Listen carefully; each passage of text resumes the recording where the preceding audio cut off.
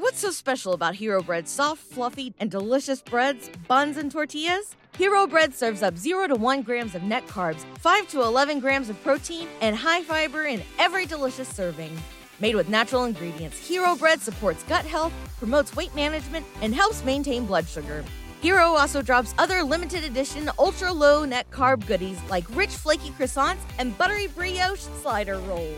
Head to hero.co to shop today. Ladies and gentlemen, my guest today is a alternative thinker. I would say that, yes. That's one way to describe it, sure. He's got many ideas, and he's comes to me highly recommended by one of my oldest and dearest friends. And I've been following a lot of his stuff on Instagram. He's got some very intense point of views, which I enjoy people having. So please welcome Mr. Chris Paul. He's a writer. He's a podcast host. And he's very political. You say you're political? Yeah, you could say that. I'm going to please welcome Mr. Chris Paul. Dude, thank you for coming. Thank you for having me. Now, do we know each other? I don't know. I feel like we must have crossed paths at some point. I've been out here for 18 and a half years, and I spent most of that time working in the nightlife scene in Hollywood. Yeah, you were at Bardot. I did. I opened Bardot with Jason Scopa way back in the day. When was that club? That was, I think we opened that in August of 2008, I want to say. August or September 2008. Is that off Ivor? No, that was Ivor. No, that's, it's right above the Avalon on Vine. Oh, yeah. Dude. Yeah. Good and times. It's, until the pandemic closed down all the spots, it was still going. And like KCRW would do their, I think they called it school night, and they had Monday nights, they would have bands, and it was still cranking, which was awesome. I mean, that's what I always kind of tried to do in nightlife is just, brand places and build communities and put some good entertainment in there and then make a place that would last for a long time. Because I was never really into that whole club cycle where you would open a place and just hang out and do that for 3 months or 6 months, and then it would die, and they would bring in a different crowd, and and then 2 years later they would have to remodel the whole place. Yeah. Ivar, Las Palmas, exactly. The Burgundy Room, dude, they're all good. Tommy Olestra used to take very good care. I love Tommy. Tap. So yeah, it's all the same. So it's so funny because the same people been rolling to the same spots since the 90s, and yet 5 places have been. Remember my house? I do remember that. My house was bomb. It was bumping during MySpace. Suck Sung, God rest his soul. Love that dude too. Used to take good care of me and my buddy Stu, and it was like, I want to say it was like I met. I don't think Elon Musk was there, but like there was one day it was a big PayPal guy there, and it was just dope. And it was like, but these clubs we switch out every 2 seconds. Yeah, that place was a monster. It was I think it was Garden of Eden way back before that. That was like David Judakin's string of clubs. Yes, dude. What about Ledoux? Ledoux was the greatest thing ever. That was like my real when I first started really going out. That's midlife of me going out. When people would say, "Yo, you going to Ledoux tonight?" and you'd be like, "Ledon." Like people used to say that all the time. Yeah, and I was like, Legata. Yeah. But that was a house for anybody listening, not in LA. It was basically like an old school house. Yeah. But dude, first of all, what I loved about it is everybody would show up. Yeah. Anybody from super movie star to a reality star. And you guys were supposed to close it. I love how those are the two ends of the spectrum. Yeah, or well, now we'll call them TikTok or whatever. But there was no elitism. Everybody was chilling with everybody. But you guys were supposed to close at 2, but I would stumble out there at 6. You had that back room. Oh, and then the upstairs too. Oh yeah. Yeah, that place was a bit of a den of iniquity. Yeah, there's some people now that are it's big Instagram models that started out there as cocktail girls. That's true. And I respect their game. Those were good days, man. My initial introduction to Hollywood clubs. Like on the real scene was Joseph's. Remember Joseph's? Oh, I went there towards the end of that run, but that was like, oh really? The That place was awesome. The Monday night. Monday. The Monday night, I remember Ashton, I think, had that on lockdown for a while. It was his crew was in there every Monday night, but it would go to like 2 a.m., and it was because every night was a poppin' night, and Mondays didn't have one. And Joseph's, the Greek restaurant right down here, had I remember having some good times there, but only went a few times. Well, and I moved out here. I went to college on the East Coast and was in a fraternity, and one of my fraternity brothers was Brad Prepon, whose sister is Laura. Okay. And so when I moved out here, the 70s show was still crushing. Oh, yeah. And so that was like my introduction to going out in Hollywood. My first party, like a week after I moved here, was the Halloween party at Sky Bar. And she kind of took her brother and I there, and we just... That's a good one. I mean, we had a blast. Yeah. I was like, what in the world is all this? Dude, here's what's crazy. Just think about that right now. It's not even available.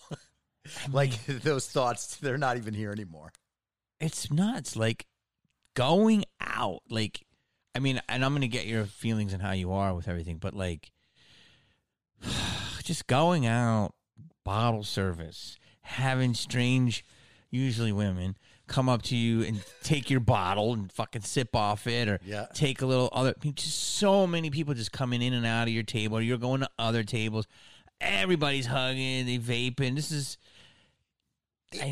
It was honestly like a really late happy hour for all of us every night for years. Yeah. And then the crowds completely changed. And I think that the reason for that was because at some point, the paparazzi went from the magazines to the internet. And then once you had that, they needed the content every day. So it was just paparazzi everywhere all the time. Yeah. And they would put up all the pictures. So like, whereas the magazine would be published X17. once a week. Yeah. And you would get, a few pictures in the magazine each week. Now they're posting all the pictures. Everybody who comes out gets popped, and then they're going right on the website, and at privacy's gone. 9:30. No, I remember it was only TMZ, which was new for a lot of people because before that was magazines.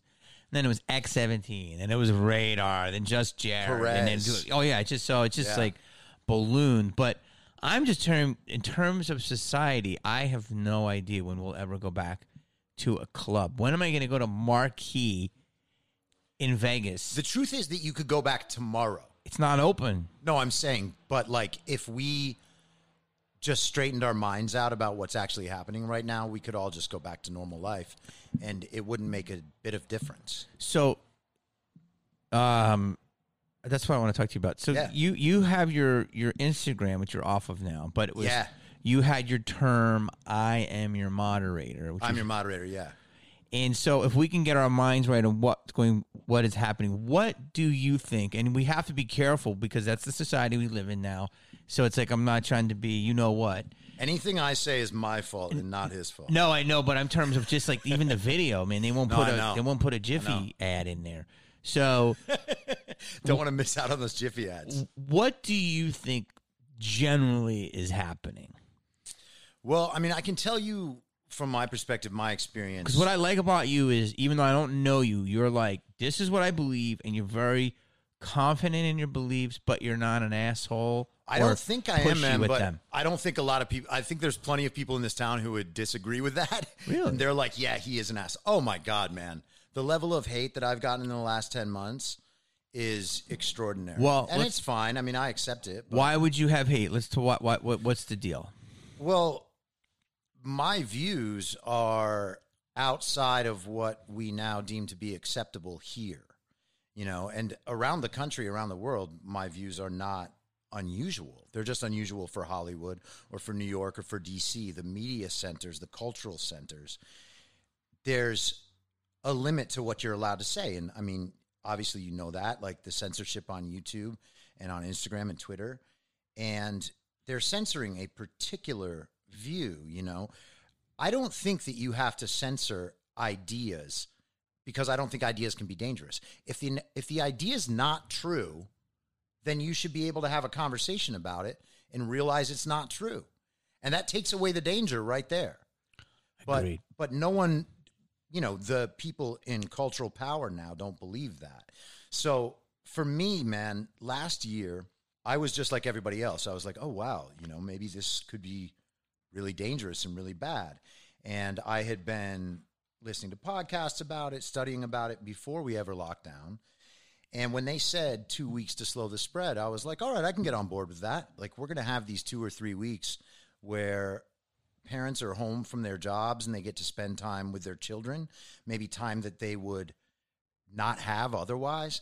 Like, I have a friend who's a comedian who had just had a kid, and it was like I thought, what a blessing that you don't have, even if you're going to take the night off and not go do sets for a little while, now you don't even have to think about it. Now you can just stay at home, relax, get to know your baby, be there as a father. Mm-hmm. And I was stoked for him, and I thought that stuff was really great. Like, you can reconnect with your family, maybe try a new project that you've been putting off, get something done on your house, whatever. Mm-hmm. I was like, we don't have a choice. We have to make something positive out of this situation.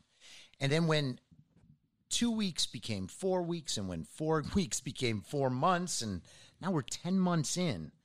And almost 11. Yeah, and there's no indication. Yeah, you're right, almost 11. And there's no indication that we're ever going to have concerts. We're ever going to go down to the Staples Center and see a game.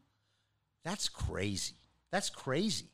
I mean, one of my initial thoughts was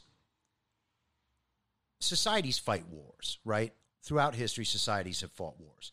And the point is to keep the society going. It's not to try to solve death. And rather than trying to keep our society going, we instead got this mindset where if we just did this and this and this and this enough, then we can solve death. And then people won't die. And if the disease had a 3 or 4% kill rate, I get that. Then we have to be really careful. But it doesn't have that.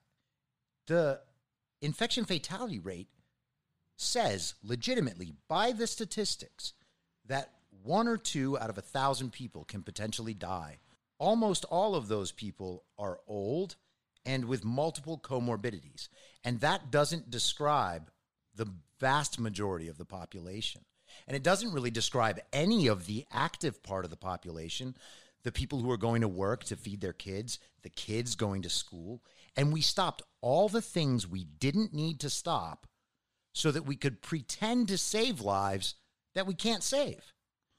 But what do you say to people that are in the IU, though? I mean, ICU. I mean, well, I don't. I'm not denying their disease. The way you say that, though, it sounds cold. It's like, or older people and comorbidities. Like, we need to protect those people as best as we can, and I believe that we should have some, we have to attack it in a good way, but, I mean, everybody deserves a chance to live. Of course. So are you saying that we could have just prepared it a better way? Yeah, I think that you have to protect people who are at risk and let everybody else live their lives. I mean, the idea that we can have top-down enforcement on things like masking and social distancing and tell, like, restaurateurs that, sorry, your business just doesn't exist anymore. And we only have to do that in California and New York and Illinois and Washington, D.C. But it's fine in Florida because Florida opened fully at the end of last September. That's now 4.5 months ago. Where's the huge outbreak in Florida? There hasn't been one. And they don't talk about it.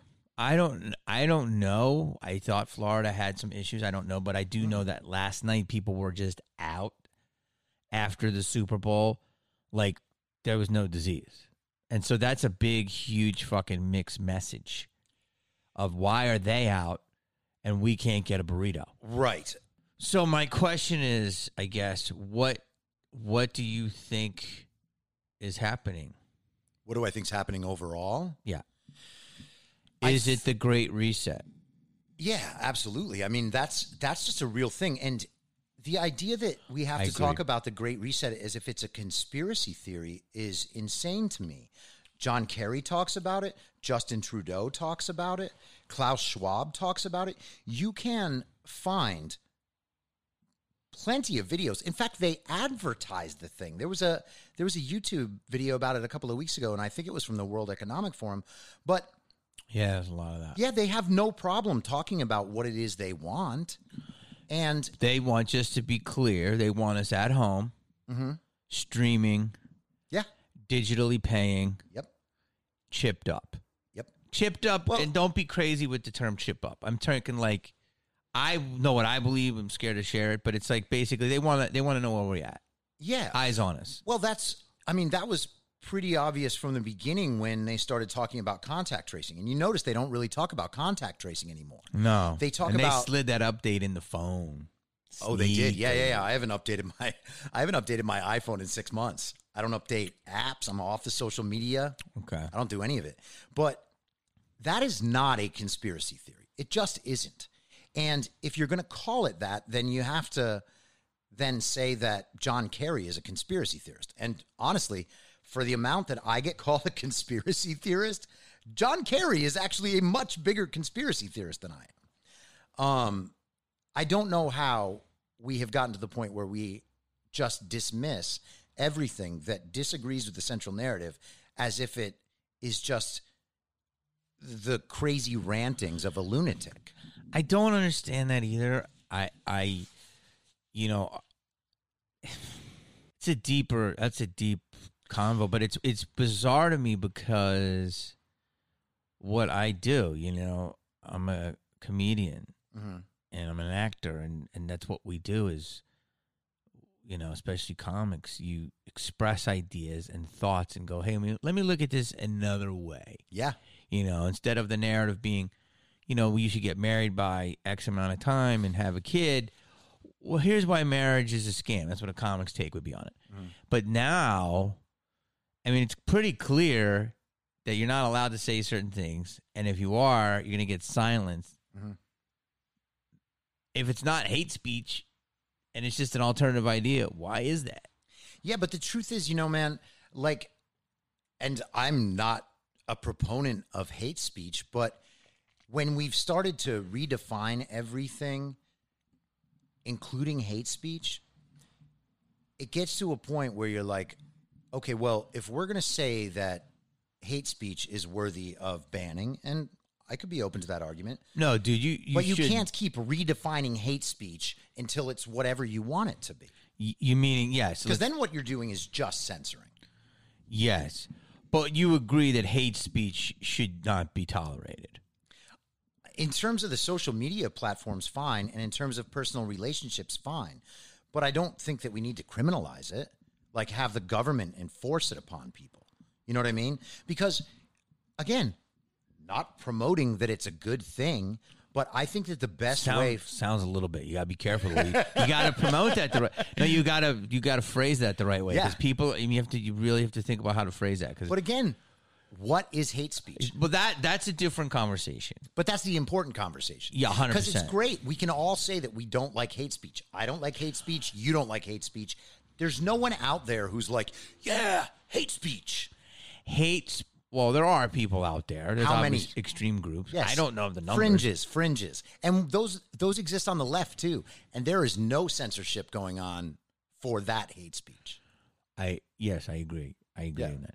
But some jokes might be considered hateful, and it's like it's a joke. It's so jokes from 10 years ago are considered totally out of bounds now, and you can get canceled for them. Yes. Canceled. Yes. Not you can get like scolded or people think maybe you're kind of a dick. That's what normal people do. Yes. Ending your career, ending your ability to make an income, ending your ability to participate in polite society.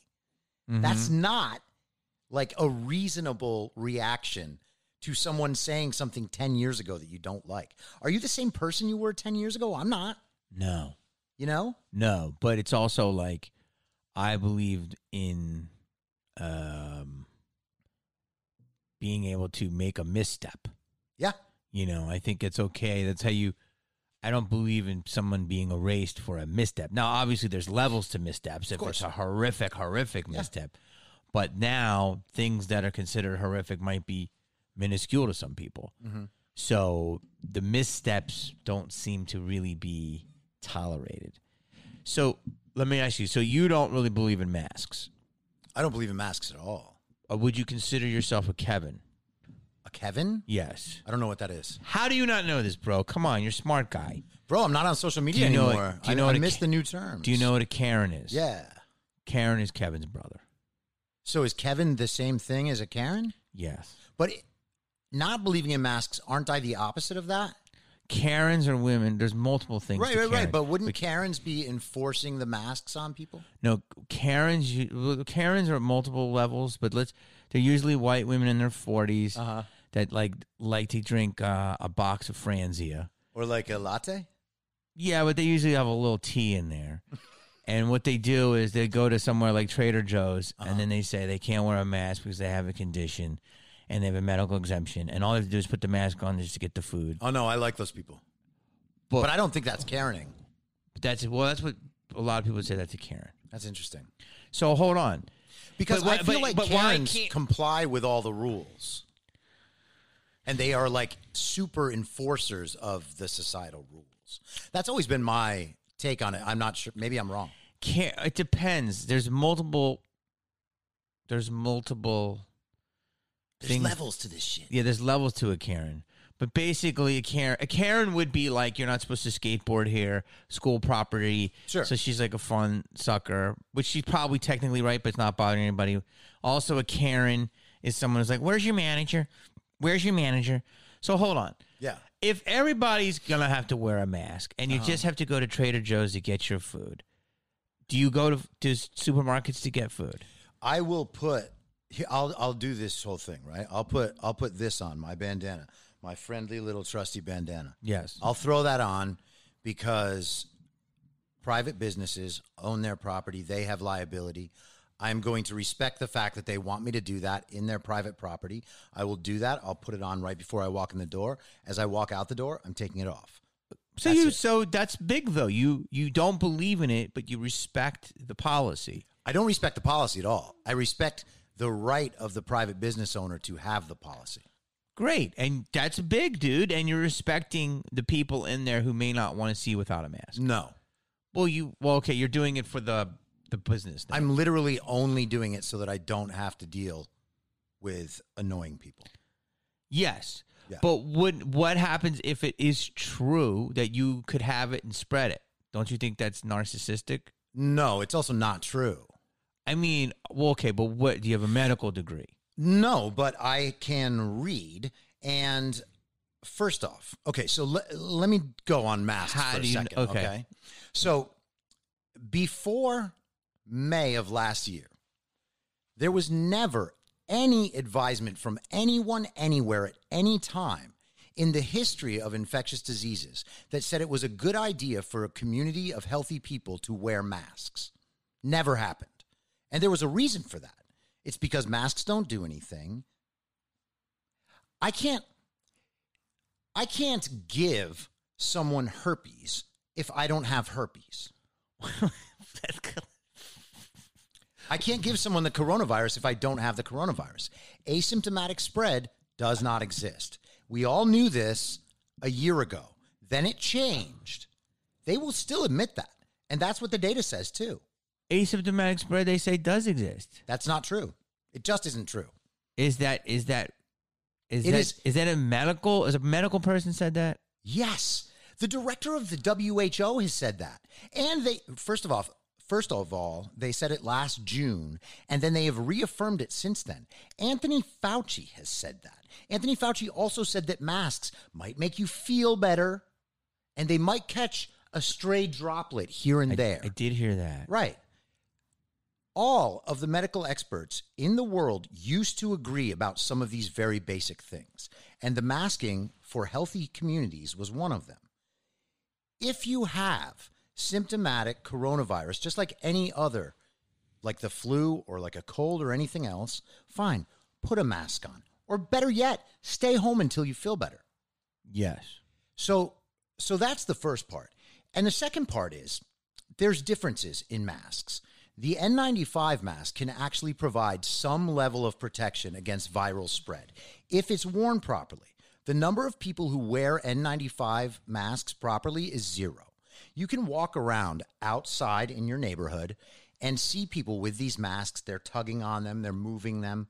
The truth is, the effectiveness of an N95 mask at preventing viral spread stops if you have a beard, because this space that's created between your skin and the mask is enough for the virus to get out. These don't work at all. I know. And the fact that I can use this in a store, that this counts as a mask, is part of the proof that this is just bullshit. This should not be allowed. And then, also, Fauci So you're saying we should have N95 or nothing? No, we should. By the way, Fauci still says that we shouldn't, that normal people shouldn't wear N95s. N95s aren't safe for normal people to wear. I had one, but I had a big old beard. So you're saying I'm part of the problem? No, I'm not saying, dude, I don't think anybody's part of the problem because everybody's getting so much bullshit. The problem is from the top down because we are being lied to at a high level, and then we are being told that we should be morally enforcing these nonsense guidelines against our fellow citizens. Why do you think they want us to wear masks then? If you don't think that it works, why do you think they want us to wear a mask? And why do you think they want us to double up now? Because I did hear those things that you said. I didn't hear all of it, but the Fauci droplet, if you got one droplet, I did see that interview. Yeah. So, well, I mean, I don't think too deeply about the meaning of the masks. I think a lot of people do, and that they say, oh, they're trying to muzzle us. They're trying to take away our identity. And some of that is definitely true. But I think that it continues the collective fear. And we're not scared of the flu. I mean, the idea that all of a sudden we're just going to wear masks forever, there are flus that are more deadly than the coronavirus. And we have never worn masks. We have vaccines for flu that most people don't even bother taking. We have just decided that this is the scariest thing that ever happened. And it just isn't. So, okay, but you do go into supermarkets and you do wear the masks, even though you don't believe in it, and I respect that. Right. But I won't do it anywhere else. I mean, I'm not going to do it at my house. Well, I'm no one's not going to do it. that. Well, that's not actually true. In Pennsylvania, they do ask you to do that. Inside your own house. Yeah. But if you go to a coffee shop, you have to wear a mask. You have to wear a mask. But you can't hang out in a coffee shop. No. But you put it on the. So it sounds like I respect that because you may not believe in it, but you're still abiding by. For me, it's just a common courtesy. I didn't go to Harvard Med. Right. I don't fucking know the truth. But here's the thing. So if it makes somebody feel better, my common man, I would like them to do that to me. So it's a common courtesy. Oh, man. See, I don't agree with that at all. It's just a mask. No, man. It's just a mask now until it's an anal swab in 2 months. That's coming. No shit. Or until it's getting a test every time you want to travel. That's or coming. Needing to get the vaccine and a vaccine passport. That's coming. So where does it stop? It should have stopped before the mask. But that's not going to stop. All those things you said, I believe is going to happen. I There's agree only with one, you, two but ways to aren't end you it. bothered by that? Let me give you my 3 cents. I'm going to try to for my thoughts. I'm very fortunate. Sure. I've lived. I've been around the world multiple times. Honestly, what you said in the beginning about this pandemic for me has been that. Like, I've been getting more stuff done and doing projects that I haven't been able to do and such. Would I want to have to get, I don't even want to say it because do I want to get the V to be able to travel? No. Mm-hmm. Will I be bummed if I can't fly without it? Yes. We'll see if push comes to shove. I don't know yet, but do I definitely believe it's going to be inter-country? For sure. Mm-hmm. Do I think it's going to be interstate? Possibly. So can I drive around the United States? That's fine. I'll drive. How many freedoms are you comfortable with having stripped away? I don't think we're that free to begin with. That's fine. The illusion of freedom is what people think they have. That may well be true, but the illusion was created in this gradual way by accepting things like this. You may not be wrong. Yeah.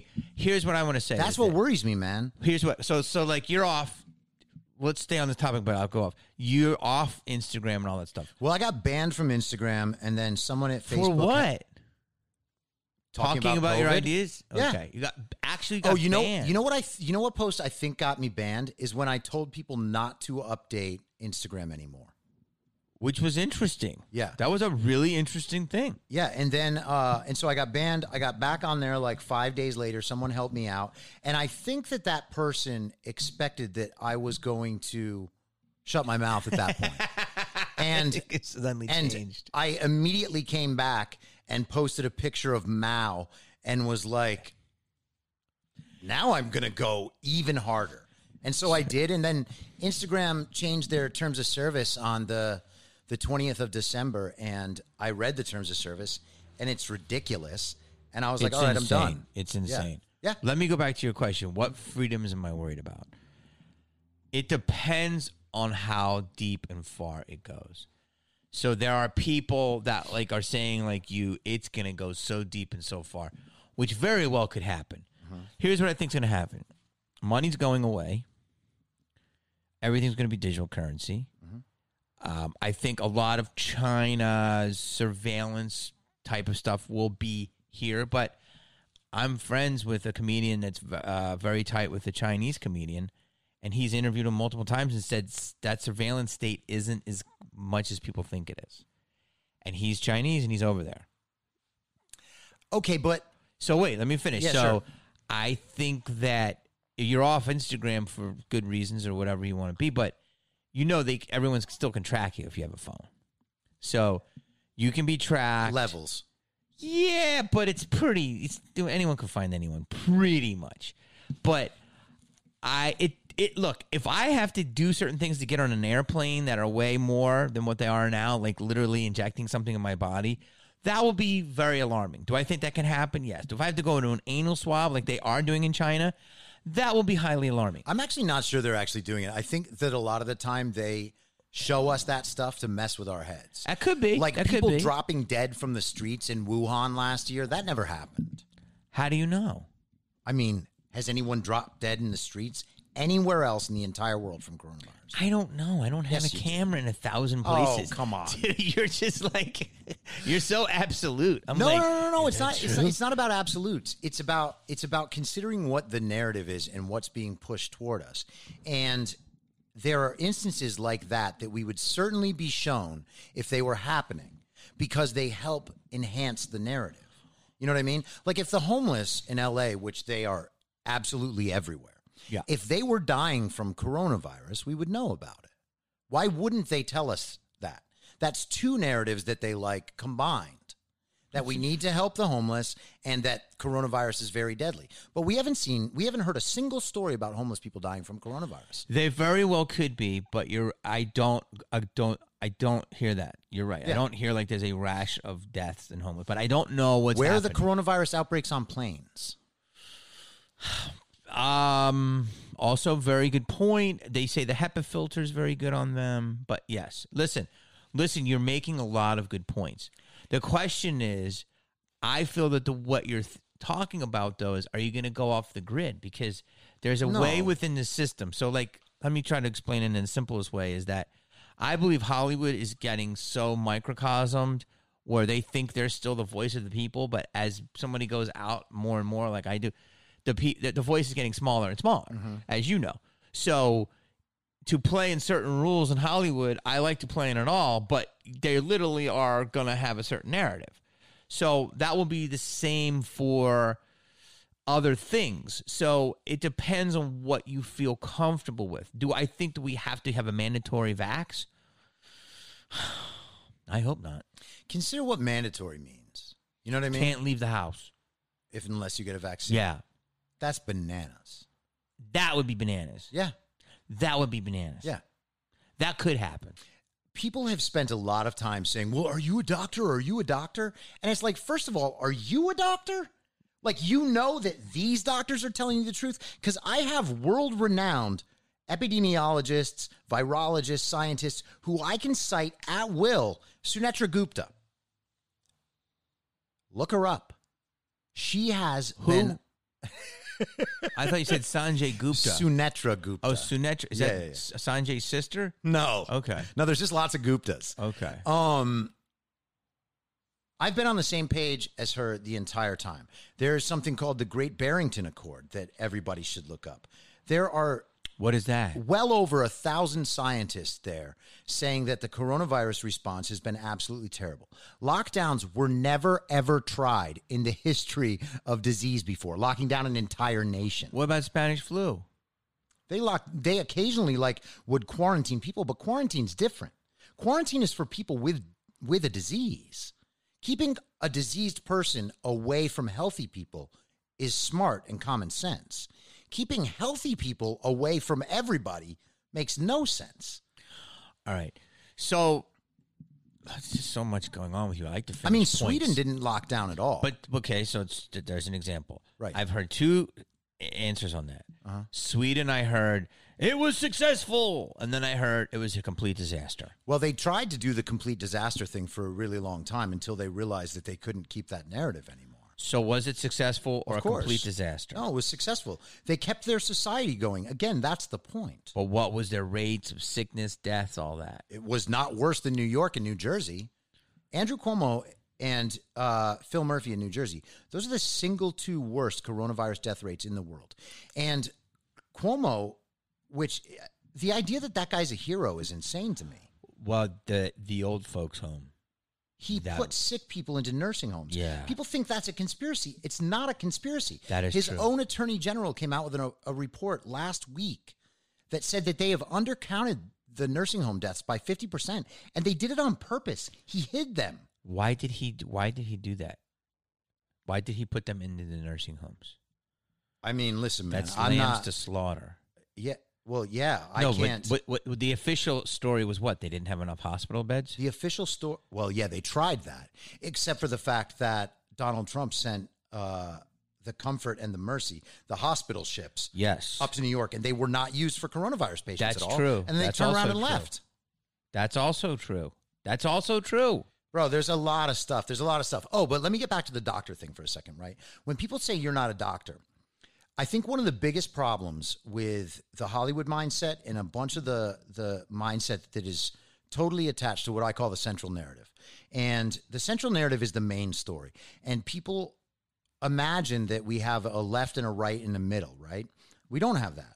We have parts of the same narrative. And like Fox News will tell that central narrative to one side of the country in a certain way, whereas MSNBC will tell the other side of the same narrative to the other side of the country. They're basically just marketing to different people, but it's the same story essentially, right? And I totally lost my train of thought on where I was going with that. But I do that too. I But you had me though. I You were didn't even making- eat any weed today, bro. God damn it, where was I going with You're that? not a doctor. People you hate when Right, people say right, you're right. not a doctor. Well, yes, but the attachment to the central narrative, anytime anyone goes outside of that, people freak out. And the thing about the doctor saying that you're not a doctor, you're not an expert, I know I'm not an expert. I'm cool with it. I'm just doing it so No, I no. have to like I'm not doing this. Yeah, check I'm you not for saying that. So no, people I don't go, understand. "Well, you're fucking idiots." Like I want people to know your background because you're very intelligent.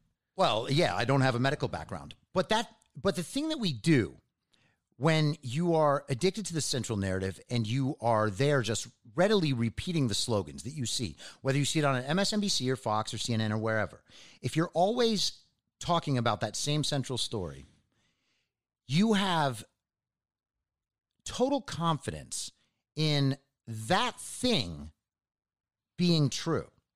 And it allows you to basically turn your brain off. You know, saying that I am not an expert is fine. Yes, true. I haven't gone to med school.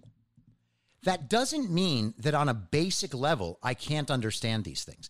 And if scientists are not able to explain to the public the basic ideas that are relevant and necessary when making life decisions, then they're bad at their jobs. And the idea that we can just say, this is the science. There is no the science. There is science, and scientists disagree all the time. You know? we have to be able, like politicians make decisions. Politicians aren't scientists. If politicians listen to scientists all the time, then they are only getting this one perspective and making their decisions on one variable. And no one does that. In your life, you don't do that. Mm-hmm. You measure risk based on your values and your goals. And as a politician or somebody setting public policy, you should be accounting for those things. And so if scientists can't explain that in a way that the public can have a conversation about it, then it's useless. And the idea that we can't understand simple principles without being able to like talk about what the little spikes on the virus are, I mean, that's insane. That's insane. We don't make any decisions that way in any other aspect of life. So what do you think is going to happen? In terms of coronavirus? Isn't it? I mean, I get the vibe that we're slowly opening up. I mean, well, yeah, now that they are comfortable that Joe Biden has usurped the White House, of course, that would seem to be the next step. But the problem is that when we've handled it this way and when we've maintained this mindset, they can basically snap their fingers at any point and say, oh, there's a new strain now. Hide! They did. They have. Okay. Well, Anthony Fauci has also raised the level of herd immunity from 60 to 70 to now it's like 90. And now he's saying that the key for herd immunity is vaccinating children. That makes no sense. Really? Yeah. Okay. That's his new thing. I don't know enough about who should be vaccinated. Okay, so let me ask you Well, kids barely get sick from it, barely get it at all, don't spread it, and don't die from it. And so why do they need to be the ones that get vaccinated? Especially when the vaccine hasn't been tested or approved on them. It's crazy. It's absolutely crazy. There's multiple theories you could go down on that one. Yeah, I guess we can't do that, though. I mean, We're going to have to beep.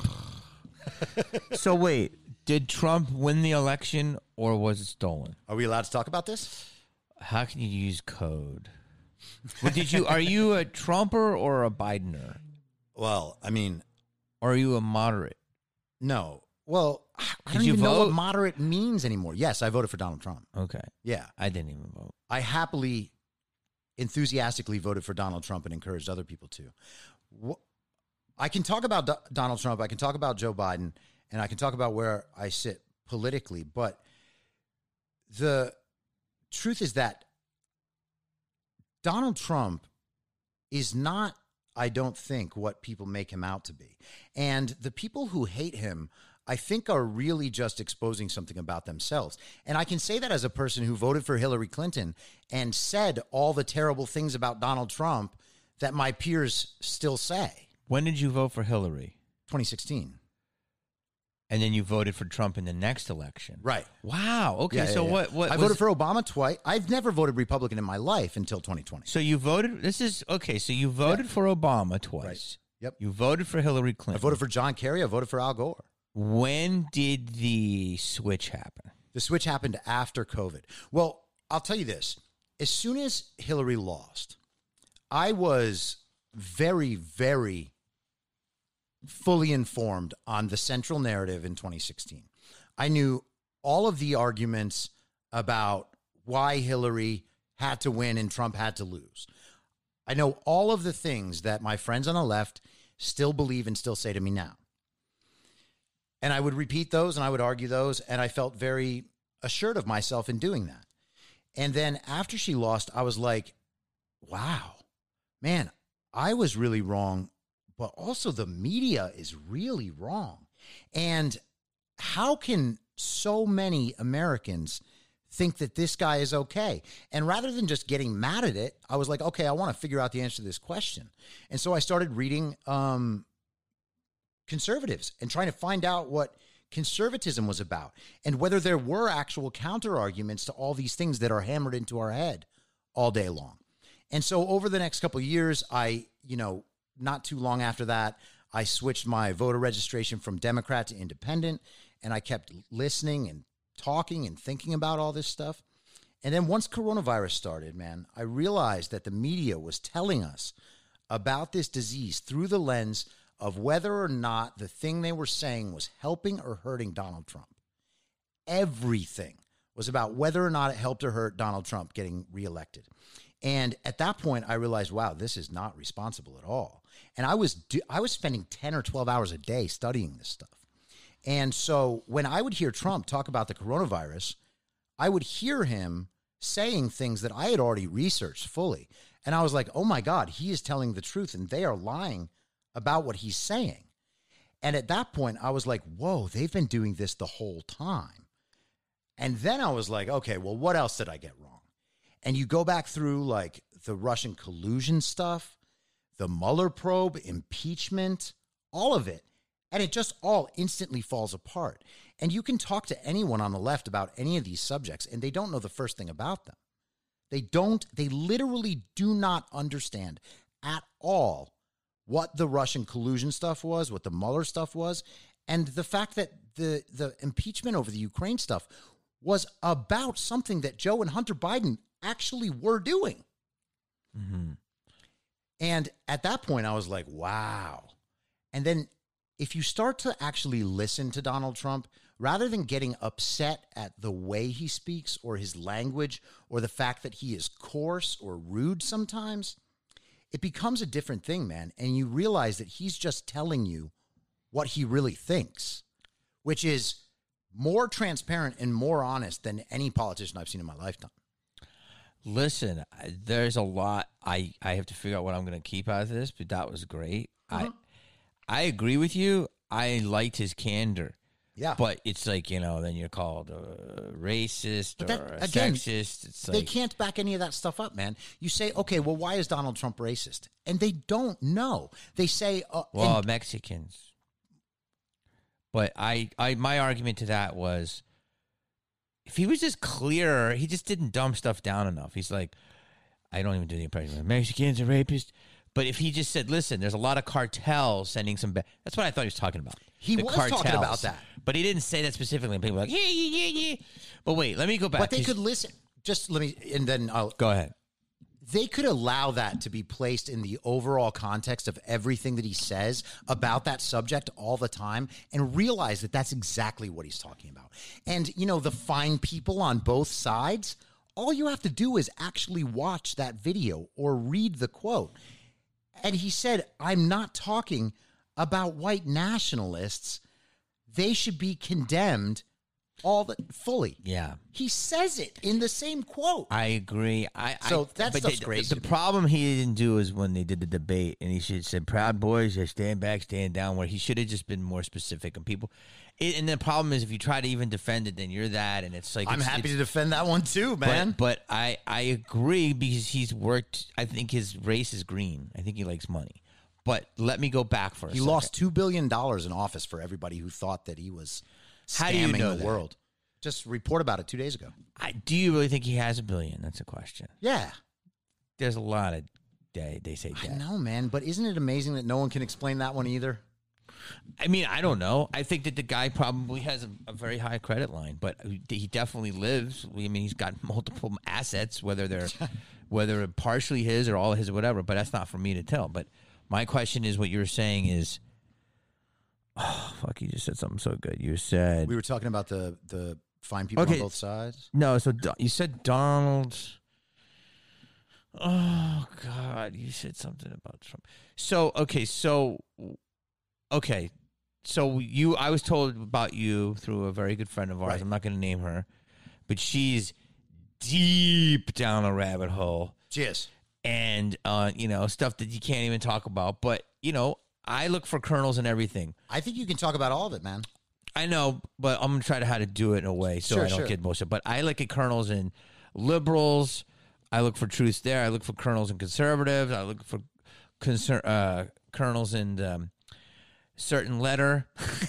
So it's like there's all types of stuff. So my question is Trump what let's just say what the Q people say? Are you a Q? I don't think you're a Qer. No, but I also don't think people understand what Q is. I agree, and I think there's definitely some kernels in there. Am I allowed to talk about what Q is? You can. We have to figure it out. I fucking hate it, dude, because they will put a strike on your video. But I'm not even saying that it's right or wrong. No, it's I know. I think of everything as information among other information. I know, but dude, we don't live in that world. I know. We have to figure it out. It's not free society. That's what I'm going to say. So let's go here. Do you believe that Trump is the great savior that certain people believe? Yes or no?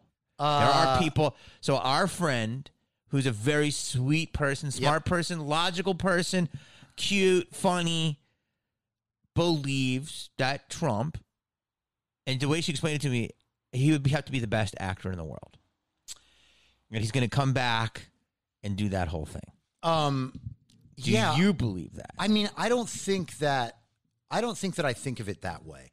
When I think about that stuff, I look at Trump as a guy who was maybe singularly capable of exposing the corruption in the media, the corruption in social media. I agree with that. The corruption in the university system. I agree with corruption that. in government. And They're going to say Trump University, but he did. You have to admit, okay, in order for people to get on your side, I'm just telling you from my experience, you have to take a couple L's with Trump. I'm fine with that. Take a couple L's. So Totally. start with a couple of L's. What L's can you do? What don't I like about Donald Trump? Besides Trump steaks, give him a couple L's. The thing is, man, I'm not like someone who like really gets hung up on what people do in their private lives because I think it's their own business unless they're committing crimes. But like if he actually raped one of those women, obviously that's terrible. Yes. You know what I mean? Obviously. Like I have no qualms about saying that. Of course not. Who would?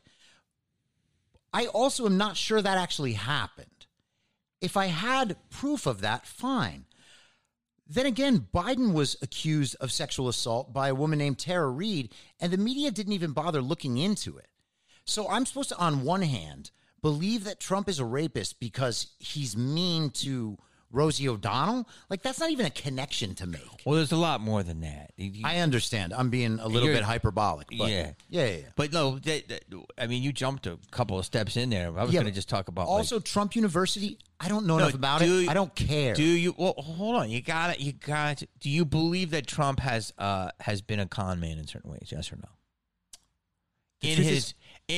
All right. So Trump has been accused of not renting to certain races because he doesn't think they pay. Right. Do you believe that? I don't know enough about it to say one way or another. Do you believe that Trump was late on paying contractors and stuff because he wanted the building up? I'm certain that he didn't pay certain people. So do you believe that he's the problem with certain people that are for Trump is that they think he's a perfect man? Yeah. I don't think that. And I don't think Trump thinks that. What I do think is that Trump changed while in office. I do think that. A lot of people will go crazy on that statement. But what do you think he changed with? I think that he found a sense of purpose in representing the American people's needs. Do you think that Trump is an extreme narcissist? I no longer think that. What? Yeah. Dude, I used to call him a malignant narcissist on my podcast in 2016. I know the mindset. I don't believe it anymore. I believe that Trump Do you think he cares about people? Yes. I think he cares deeply about American freedom. I think he is a patriot that way. I do believe he thinks people, like, he may be a narcissist and all these things, like, we'll have to figure out the correct term, but I do believe he's, like, loves America. I do believe that. How many billionaires, how many people with his level of access and power are not egomaniacs on some level? I would say none. Right. So then why does he get destroyed for it? But people who are clearly egomaniacs, as long as they're on the right side politically, who cares? That's how it goes. I mean, yes, fine. If Trump's an egomaniac, fine. But again, I'm not voting for who gets to be my dad. Yeah, I agree. You know what I mean? Yes. I'm voting for who gets to represent the country and preserve the Constitution. So Joe Biden's not going to do it. So my question is that do you believe that what our friend believes, that Trump is going to come back and take the office? Or is that dead? Well, is the Q dream dead? Well, listen, man, I think that first we should define what the Q dream is. But what is the Q dream? Say that. I think that the first thing people have to understand about the Q thing is that what Q is believed. First of all, there is no thing that's QAnon, all right? And QAnon doesn't have a common set of beliefs. It's not violent. It's not about white supremacy. And it has very, very little to do with like people eating babies and Satanism and stuff. Like, that's just not the central issue at all. Q is meant to be, by the way, I've always said on my podcast, Q is either a psyop, a brilliant storyteller in his basement who's tricking everyone, or it's real. And if it's real, it would be... The psyop and the basement are two different things? Well, yeah, it could be The a psyop for the government. Yeah, or a guy, another organization. Yeah. Or a hacker fucking with us. Right. Or it's real. Okay, Yeah, so yeah, go yeah, ahead. yeah. Go ahead. I mean, it could just be somebody in the basement and everybody caught on to it for some reason, and the guy just kept going with it, which isn't even a psyop. It's just somebody having fun with some dummies on the internet, right? Like, that's one of the things that we can imagine it is. But if it's real, then what it's said to be is an element, a group of people in military intelligence whose goal was to build an army of digital soldiers, people who could research better than normal people, people who could discover and spread the truth. And if it's that, even if it's a psyop, it still accomplished that mission. We know about things we would not have known about otherwise. And to that extent, it's really good. People who look at it as like a religious truth and are obsessed with it, I think that that is also wrong. Again, information among other information. If it makes sense, if it helps describe the world, if it tracks with reality, awesome. All information is useful if it fulfills those things, right? And so the plan here, if there's a plan, is that it exposes all of the corruption in our society and rids our society of it. And that still is entirely possible. I mean, I have, maybe now's the appropriate time to talk about the election. Go for it. I think that there is absolutely overwhelming evidence of widespread result-changing election fraud across the country, not just in the key swing states that we were worried about, but everywhere. Everywhere. I think California is one of the most corrupt places in the world. And the idea that this is just a deep blue state is patently false to me. So wait, what? Now, how come when I ask certain people, like they said, so they'll tell you every case has been thrown out. What do you say to the person that says every case has been thrown out and now there was no evidence whatsoever? Well, how do you answer that? Sure. First of all, there wasn't evidence presented at any of these court hearings, first of all. Second of all, there are still ongoing cases right now that are about to go to Supreme Court conference on February 19th about the 2020 election. Like, yes, we had the inauguration and all that, but those court battles are not over by a long shot. And there are some that they've been successful in. And the idea that somehow the court is what dictates right or wrong is insane. And it's especially an insane argument coming from the same people who posted black squares on their Instagram last spring thinking that they were solving racism. Like, courts do not always get the right outcomes. We know that. And anyone who's concerned about the racial justice issue as far as courts go, that they just throw out the idea of judges being corruptible or wrong when it comes to the elections, strikes me as completely hypocritical. So you're saying that there is evidence and the mainstream judicial system is not really taking it seriously. 100%. I'm saying that there is absolute, overwhelming, irrefutable evidence. There's no way in the world that Joe Biden won 81 million votes. And the idea that there's any evidence indicating that he did is insane to me. So what's the irrefutable evidence of your thinking, and why? Go ahead. I'll start. Well, there's a bunch of levels of that. Here are a few of them. And why couldn't the guy get 81 million votes? Well, he didn't campaign. No one showed up at any of his events. No one watches any of his stuff. He's not even trying to legislate with any sort of mandate because he has no mandate. His presidential approval levels are at historic lows for an incoming president. Do you believe that he got booed at the Super Bowl yesterday? Did he? I didn't see that. Oh, dude, when him and his wife were giving their speech about how everyone needs to get vaccinated, the entire stadium was booing. I didn't see that part. Oh, yeah. Do you believe he's in Culver City right now? Do you know that theory? Man, Do you know that theory? Yeah, I know the theory. Do you want to tell the people the theory? Yeah. It is believed that It's just a theory. that Joe Biden's inauguration and everything since has been filmed at the Castle Rock set at Amazon Studios in Culver City. What is your belief on that? I listen, man. To say I believe that would be, I couldn't say that because I don't believe it. But Wow, you don't I believe that. I have learned over this last year. Our with friend what I have wants to seen, go there and sneak on the set. But go ahead. I get, dude. I'm not saying like I will defend everybody's right to believe I whatever they know. believe. And you know what but I love is that we know somebody that's very cool that you would love that believes that, and that's okay. And I still love her. Yeah, she's I don't. awesome. I don't know what the fucking truth is, but the fact that people don't allow people to believe stuff is crazy. But go Yeah. ahead. Irrefutable evidence. Let's start there. Oh, about the voting. Well, Yes. What is the ear? Because I try to tell people that, and they're like, "You don't have no fucking evidence." Well, what we have is first off, we could start the night of the election, right? We all went to sleep. They called Virginia and Arizona for Joe Biden immediately, as soon as the polls closed. Virginia was, on the East Coast, obviously, one of the first polls to close. They immediately call it for Biden. Later in the night, they say it's too close to call, too early to call. So it's already switched there.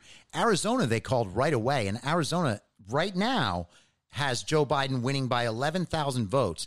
And they are actively preventing the Arizona State Senate from being able to run an audit of the voter machines there. That's still going on. Yeah.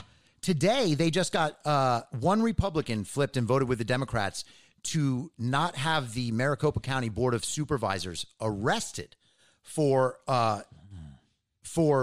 not complying with the subpoena. That's insane. They're making sure that at this point, they can't audit the machines. Why? Who's doing that? Republicans?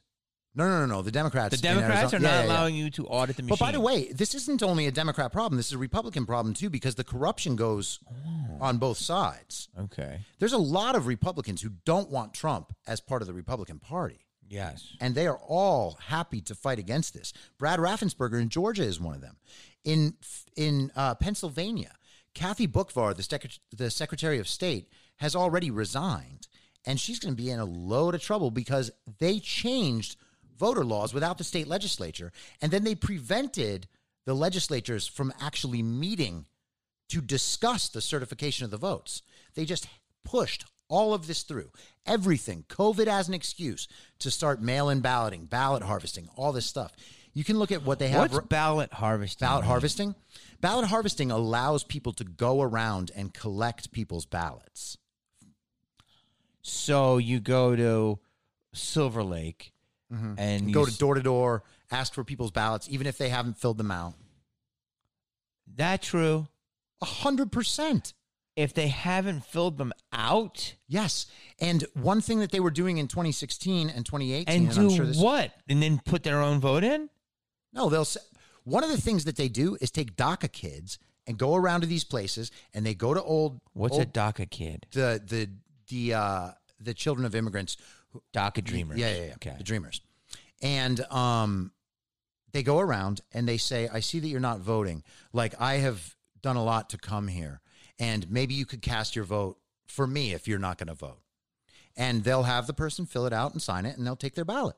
This is a real thing that happens. Wow. And the other thing is, in May, one of the first things that stopped COVID relief money from going around the country, the second round, was that Nancy Pelosi wanted four things.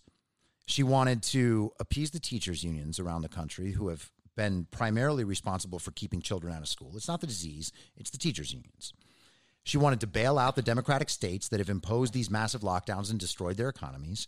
And the other two things she wanted were universal unsolicited mail-in balloting and universal ballot harvesting across the entire nation so that they could send out all these mail-in ballots to everybody on the voter rolls and then go collect the ballots and do exactly the thing that they did, which is bring in mail-in ballots until they have enough to say, okay, Joe Biden won. Well, nobody's mailing them in anymore. Joe Biden won. We have video, man. There's video of Vans arriving at the TCF Center in Detroit, bringing in tens of thousands of ballots at 3:30 in the morning.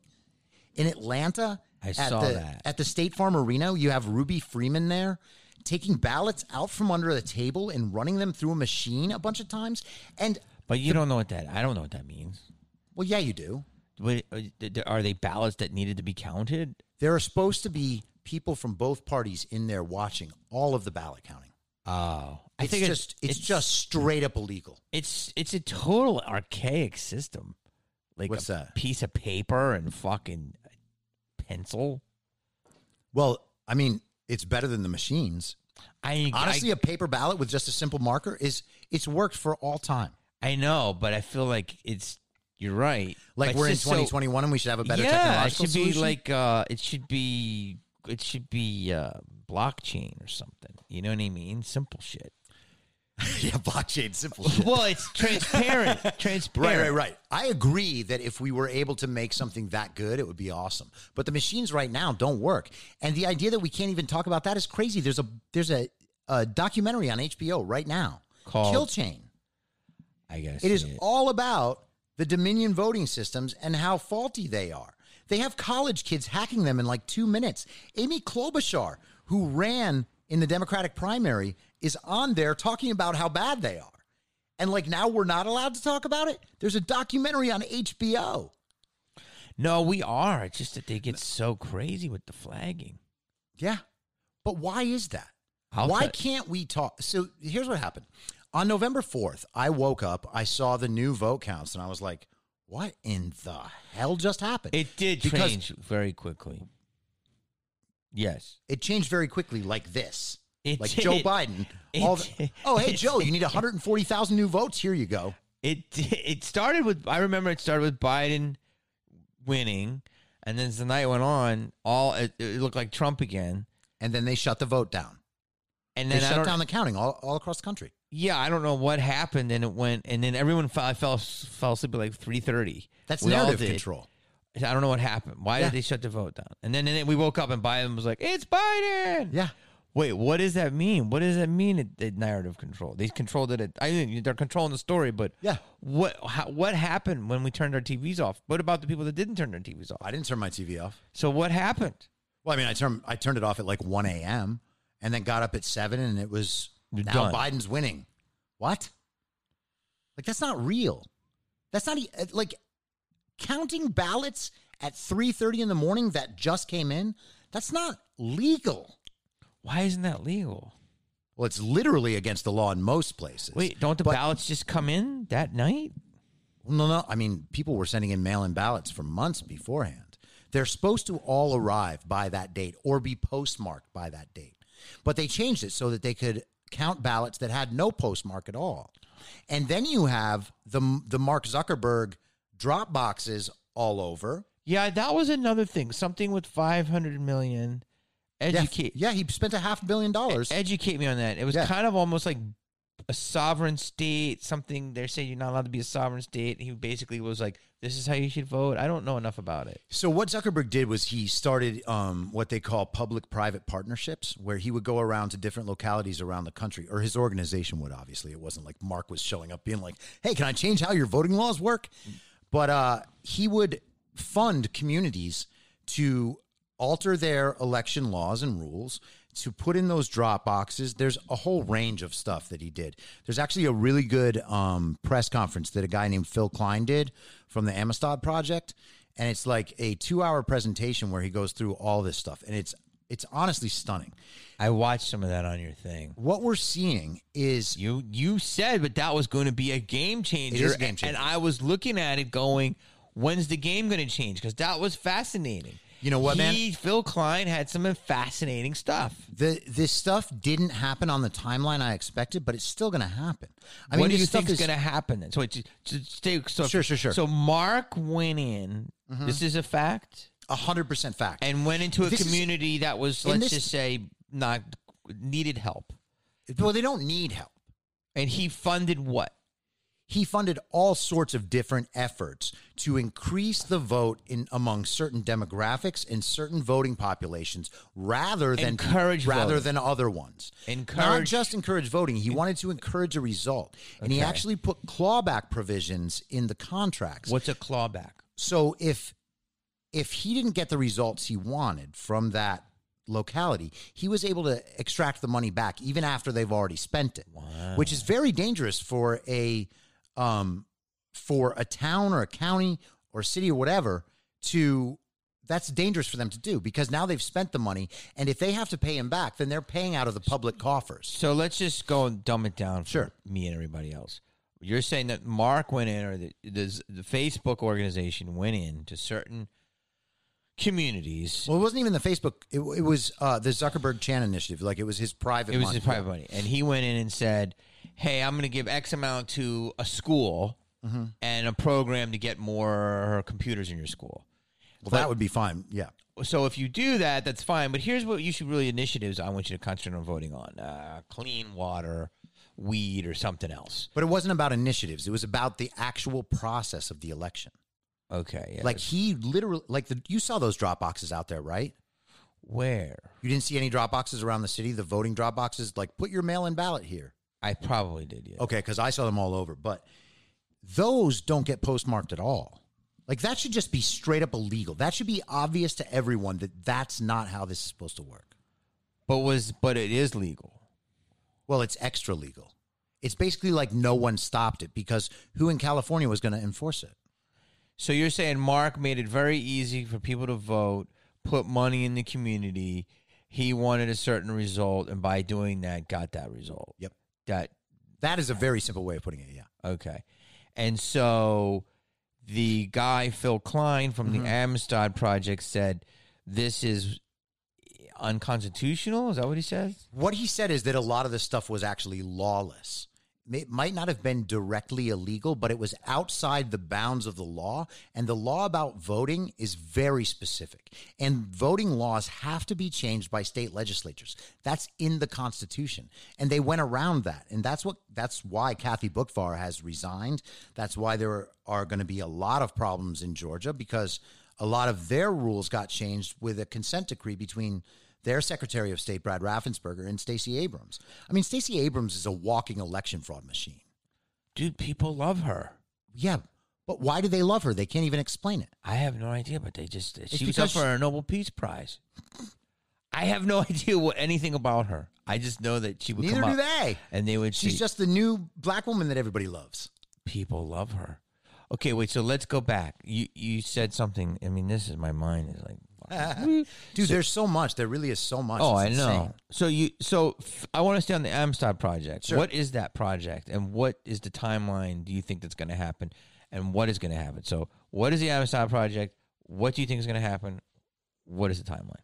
The Amistad Project, I mean, as far as their work here goes, they're just trying to make sure that the voting process in the country actually follows the Constitution, and that clearly didn't happen. I don't know about a timeline. In terms of lawsuits, hopefully that'll happen, but those things take forever. I mean, in terms of... What are they trying to do? Say there was some tomfoolery in the election. Well, he's going after I mean, let's break it down a little bit further on what this Facebook thing really is, right? What we have is essentially an oligarch, one of the world's richest men, who is not only just a rich man. He's not like a wealthy oil tycoon, for instance. He has access to everyone's information about virtually everything. Yeah. Right? It's true. The idea that someone in that position can spend $500 million to literally buy our election results, that's an extraordinarily dangerous situation for what we say is a free society. That's literally the thing that we're supposed to be scared of, right? Like, that is an actual dystopia, and no one seems to care. So he wanted Biden then? Well, yeah, I mean, why does he want Biden? Well, Biden, first of all, is absolutely controllable. I mean, I don't know how much you've gone into like the Biden China stuff and the Biden Hunter China stuff. There's a lot of that. Biden is a walking national security threat. That could get us both fucking thrown off of every platform. But you used to be able to say stuff like that. No, man. I mean, it's like Hunter Biden's laptop is real now. Now the Real News has agreed that Hunter Biden's laptop is real. Before the election, it was Russian disinformation, but since then they've admitted it's real. So, it's, cool it's real, but what's in it? You never checked it out? No. Oh God, it's horrifying. I don't want to. Well, first of all, there's deep records of Hunter Biden and James Biden, Joe's brother, and Joe Biden, 10% to the big guy, right? I've heard that term. Yeah. And their dealings in the Ukraine, in China, and in Russia. This is Joe Biden, our proxy president for Obama's third term, literally selling American policy to our foreign adversaries. He is completely controlled by China. His son is absolutely compromised. There are all sorts of pictures of his son engaging in sex acts with hookers in China, with what seem to be, and I don't know, underage girls. There are messages about his own underage niece, his brother's daughter. He started a relationship with his dead brother's wife. And then there was all sorts of discussion of inappropriate behavior with their daughter. This is so there are pictures of him on there with his teeth just like these little chiclets from the crack pipe. So let's go slow. Sure. Because I've heard all of this. Yeah. But I have not looked into it. So it's basically our America was for sale to our adversaries. He gets paid. His sons get paid. They're compromised, so they never rat anyone out. Well, yeah, it's not even that they're not ratting anybody out. They have to do it because they're compromised. Yeah. They have to do whatever China wants. If the media admits that this is true, then why isn't anyone looking at the laptop? Great question. The FBI had the laptop in December of 2019, and it has proof there of Hunter Biden's dealings in Ukraine. And what that proof would have done at the time is completely negated any reason to impeach Donald Trump over that. That was complete exculpatory evidence in the first impeachment. And the FBI sat on it. That is extraordinary high-level corruption. We're talking about the last 5 years being the single greatest political crime in world history. And the fact that they just did this with this election to kind of complete the plan, they have, for now, pulled off literally the greatest crime. They've stolen the American presidency after spending 5 years of trying to get that president kicked out of office for lies. There's no other word for that than a coup.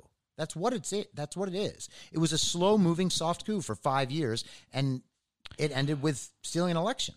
I know someone very connected in the Republican Party. I mean, I know some Democrats too, but like this person's pretty high up, and he said that the Dems stole the election fair and square, though. He said politically they stole it. Whatever that means, but he says there's a lot of that type of. Well, if he's talking about like they denied the Hunter Biden laptop stuff, and he said they made it work for them, but they stole it fair. Yeah, I don't believe that means. Yeah, I don't believe that's true.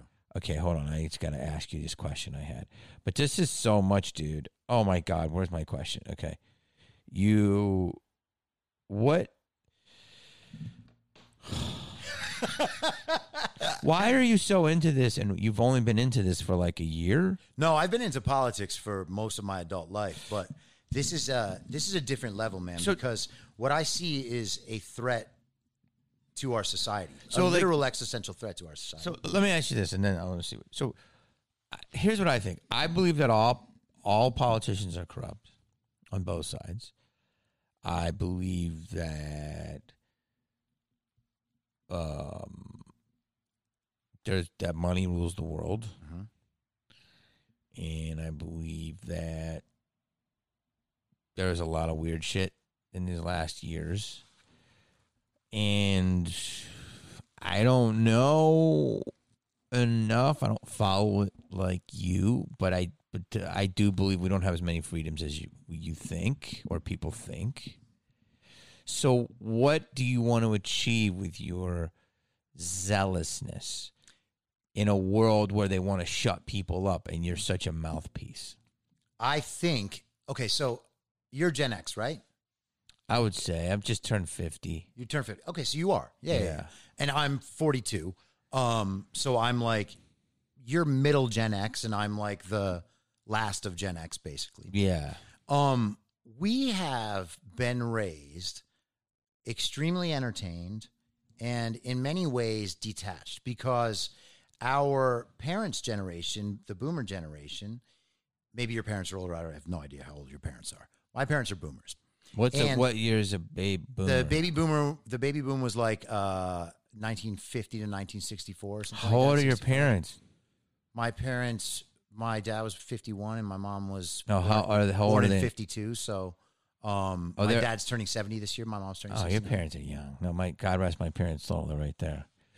They're lovely. What a great couple. They're How long were they married?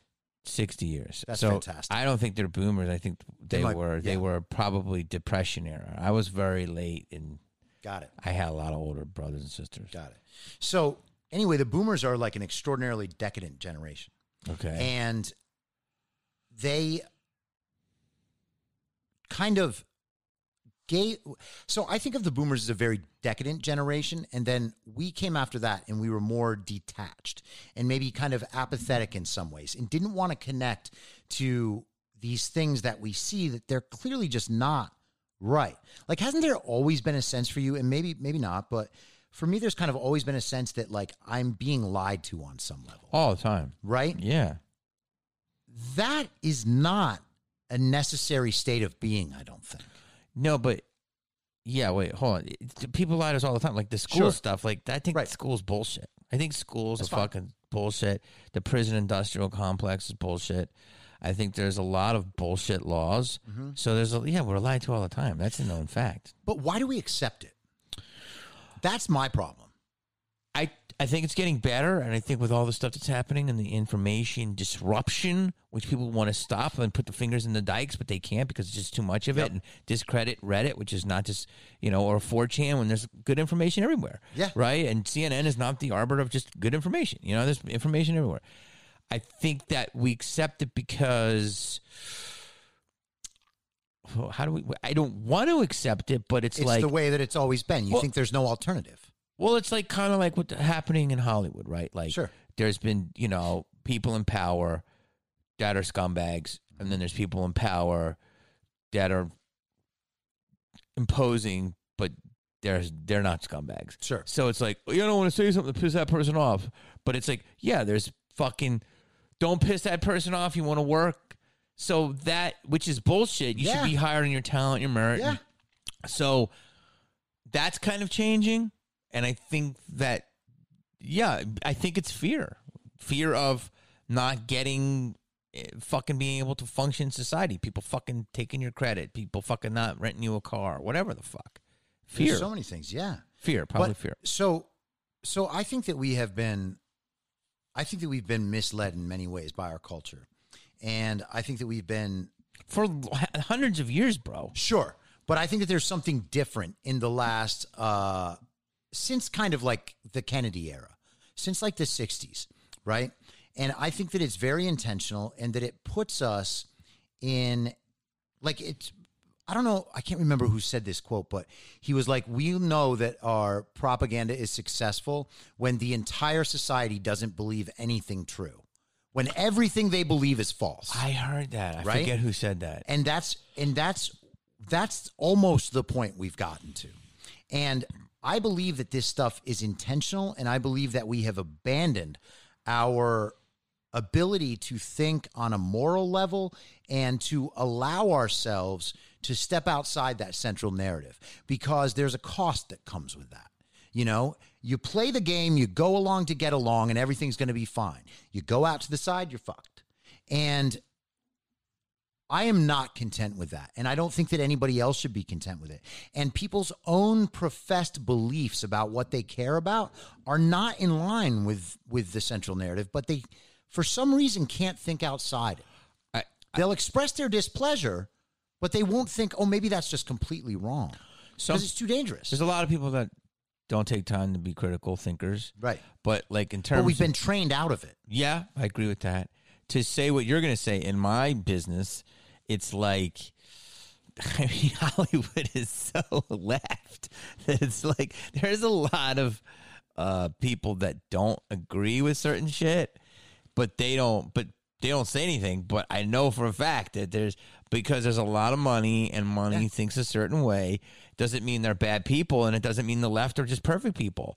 But to be a moderate now, or whatever the fuck that is you're, probably a conservative or right. So for me, to answer that question, I don't say too much because I want to fucking still be in the machine of Hollywood.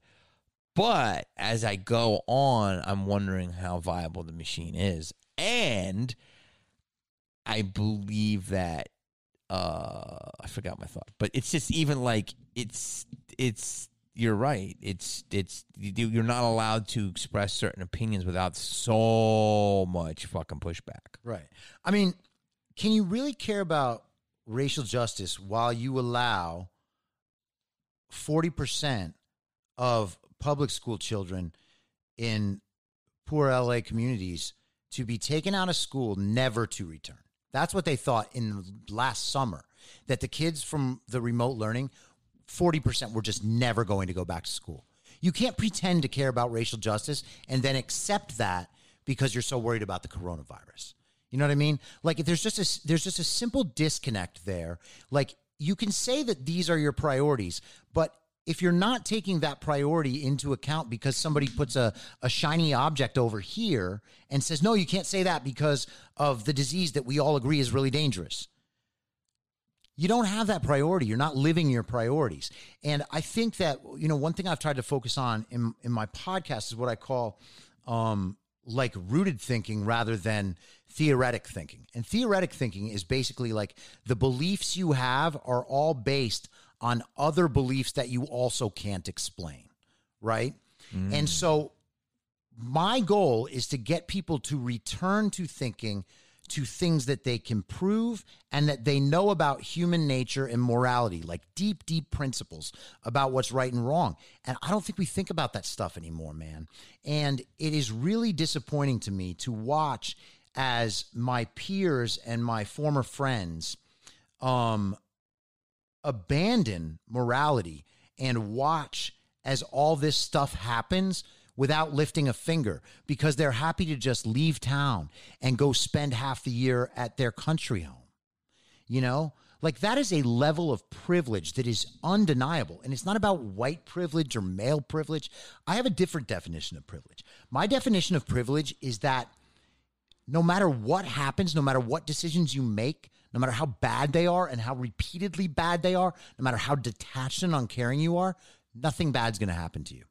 That's privilege. It literally doesn't matter what decisions you make, because even if everything goes wrong, you're still okay. You still haven't really lost anything. That's privilege. Being white is not a privilege for somebody in an Appalachian trailer park who can't go to school, their parents don't have work, and now they're all trapped in a little house. There's drugs around, there's alcohol around, there's domestic violence around. Well, that's not privilege at all, man. Well, if you talk to a person of color, they'll say, which is very true, that if they get pulled over or certain things like that, they'll be less profiled because of their race. Yeah, I understand that. So that is a privilege of all the other stuff. Well, that you've talked to black people that have talked of course, yes, of course. So, I just don't think that you can apply that across races, man. That's more of that's often a class issue. And I get the driving thing, and that's fine, man. I'm not saying that this is a hard and fast thing that applies to every situation. I'm saying that the conversation we have about privilege is not particularly functional for normal people's lives. It's often used just as a way of people enforcing ideas that they like over other ideas. They will bring up privilege when they want to disagree and get an advantage without actually arguing for it or earning it. So you said your friends, Sure. they're leaving. Many of my friends have left, And they're have not left LA completely, but they're that's not- not actually what I'm talking about. But you said they don't want to deal with something and they'll go away Right. until it passes Sure. and then they won't be affected. That's true privilege, which makes a lot of sense. Yeah. So, are your friends are not doing anything, but there's nothing that they don't know they feel they can do to change the coronavirus except get the word out and like be informed individuals like you are. But they're not informed. They're not even trying to be informed. Well, they are trying to be informed, but there's a difference between actually being informed and just learning all of the central narrative and being able to repeat it to your friends. You know, if you've spent the last year saying to everybody, wear a mask. Oh, now we need 2 masks. That's not informed. You're just repeating something you heard, Yes. you know? No, definitely. It's too easy to do that, man, and it's too comfortable for people because you get the credit for caring and being informed without actually caring or being informed. Have you lost a lot of friends Yeah. in that? Oh, yeah, for sure. Like how bad did you, I mean, like people get mad at you? Oh, yeah. Got mad because of Dude, I got text messages on January 6th. People were blaming me for the riot at the Capitol, which, by the way, Donald Trump didn't incite. No, seriously. Really. What did you do? Someone who I've been friends with for 17 years told me that I was no longer welcome around his family. Wait, hold on. And we're also talking about, by the way, and see, let me just finish this and then you can I got a question. marvel at how absurd this is. But the one thing that really has pissed me off about this town and the people here and the political attitudes here, man, is that I've been very outspoken, but I haven't cut off conversation with anybody. Everybody who wants to talk to me and know what I think is welcome to do it. I have the podcast out there. They can listen to my thoughts anytime they want. They can understand exactly where I'm coming from. And some of the people who I imagined or they imagined were my closest friends didn't bother to have that conversation. Instead, they just got mad. That's not loyalty. That's not friendship. Those are just bad people. They can't be your close friend. A close friend knows you inside and out. I was a groomsman in his wedding. So wait, this was a dude. You don't have to say a name. I won't. Is he in our business? Yeah. He's like an actor or something? And he said you're no longer allowed to be around his family because he thinks you're spreading misinformation. Who knows, man? Who knows? Hey. Because I'm responsible for the Capitol riot somehow. So he said you are responsible for the Capitol riot. No, it aligned with the time. It was literally as that was happening that I got the text message. And I just wrote back and laughed. I was like, man, you are so confused. It was pathetic. It was one of the most pathetic things I've ever seen. It was unbelievable. How often did you see this person? In my life? Like, did you like hang out with them? And For years. golf? Like I said, I was in his wedding. I was a groomsman in his wedding. I mean, that could be. I mean, that doesn't mean you're super close. It's just it is. I mean, people could be in a groomsman but never have a deep conversation. Oh, dude. I could have deep conversation with somebody at the supermarket more than a. We have been housemates. You've had deep conversations. Oh my God, yeah. And he knows intricacies about you. Back in our old school club days in the mid 2000s when everything was fun and everyone was out all the time, we were out 8 nights a week. It was that kind of thing. And now you're not friends anymore? Correct. Fuck. And you know what, man? All of it's fine. All of it's fine because that's hurt. That's painful. It's painful when you feel that you're connected to somebody and all of a sudden you're just cut off. Yes. But I had also made my peace with that last year. And this has happened a few times. Oh, it's happened many times, yeah. And these are people who preach tolerance, man. Yeah. Yeah, they don't know what tolerance is. The truth is that this whole process has opened my eyes to how thoroughly dishonest the culture and the society in this town are. You know, people talk about LA people. I've never been one of the people who's ascribed to that theory. I love LA. LA is my home. I have loved LA for a very long time. I no longer do, but why? LA is wonderful. It's if there's It's not wonderful there could be- anymore. Everything good about this town is over now. it's gonna come back. I think you're wrong. Maybe I'm being altruistic, but I believe it will come back. I hope that it will for LA's sake and for how. But yes, we have massive inequality financially. We have, like I said, homeless people need a place to live, and it's intense. Incredible corruption. This is one of the most corrupt places in the world. I've been hearing that. I don't know enough about it. I'll tell you about how that intersects with homelessness if you want. Go ahead. And also, the taxes are supposed to be terrible, but then I also heard that the taxes will even out. I don't know about that. But go ahead. But the homelessness thing, man, they passed it's Proposition HHH a few years ago. It designated $1.4 billion to build housing for the homeless, and each unit was meant to cost $140,000. $1.4 billion to build reasonable housing for homeless. Public housing projects. HHH initiative. HHH. Okay. And so each unit was supposed to cost $140,000. They have finished, this has been 3 or 4 years at this point, and they've finished virtually none of the housing, and the cost per unit is now $700,000. $700,000 to house homeless people in housing projects. And I swear I know what you're thinking. You're like, that can't be right. It's right. So 560 is gone where? It just went up 5 times. They pay out 40% of it to consultants. And what do consultants do? They get them around the building and construction regulations and housing regulations that the same politicians put into place. So really what you're doing is just taking money from taxpayers that the state doesn't have, by the way. The state is deeply, deeply in debt. Yeah. And then it just gives it to special interests and friends who just funnel the money right back and forth to each other. And it just keeps on going.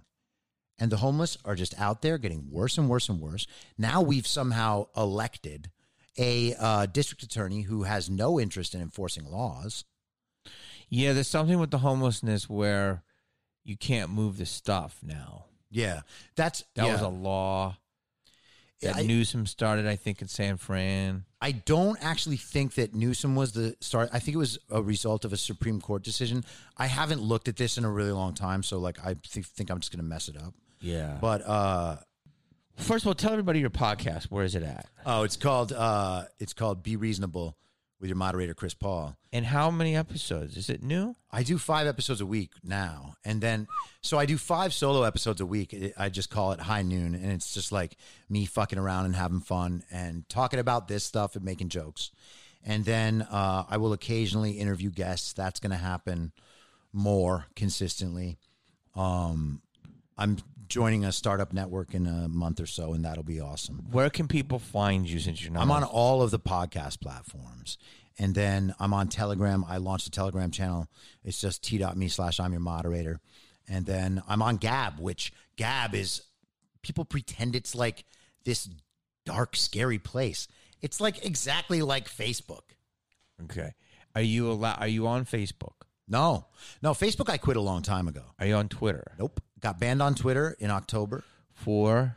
So remember the last presidential debate where Donald Trump was talking about coyotes? You know what that is? You know what coyotes are? Like oh yeah, he said the coyotes were taken. Yeah, drug and human traffickers. Yeah. Across the border. There is a segment of the anti-Trump population that thought he was actually saying that coyotes, the wild dogs, were bringing humans and drugs across the border.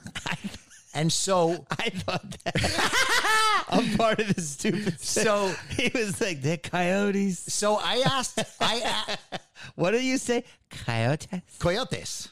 Isn't that a coyote? Yeah. But it's just, that's the term. Yeah. Okay. And so I said to some blue check on Twitter who was arguing with someone else, I was like, a blue check. Yeah. I was like, are you retarded? And so I can't say that. Yes, you can. Well, you can. The literal dictionary definition of retarded has nothing to do with mental illness. I know, but we live. So anyway, they said that I was taken down for hate speech, and then they've reviewed it now for 3 months. I got an email back last week. They're like, "Yeah, it's still hate speech," and I was like, you know what?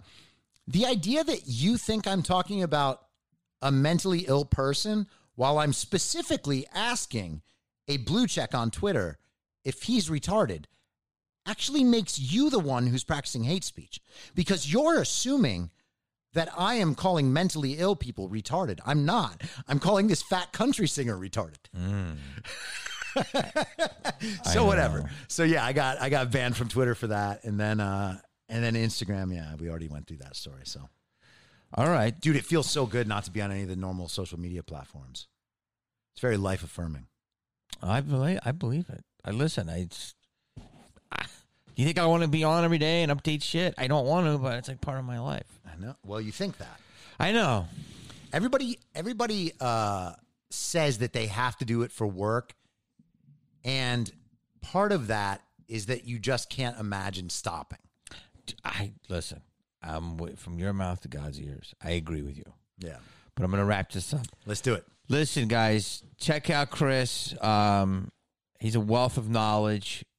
You follow him on all of his socials that are not the regular socials, but there are other socials. There's a lot more socials out there than what you think. By the way, if you hate me, you can harass me. I'm not going to get mad at you. And if you want to have a conversation, I'll have the conversation with you. And just to let everybody know, this is not, I don't know anything about you. I do know that you have some interesting takes on things, and this is how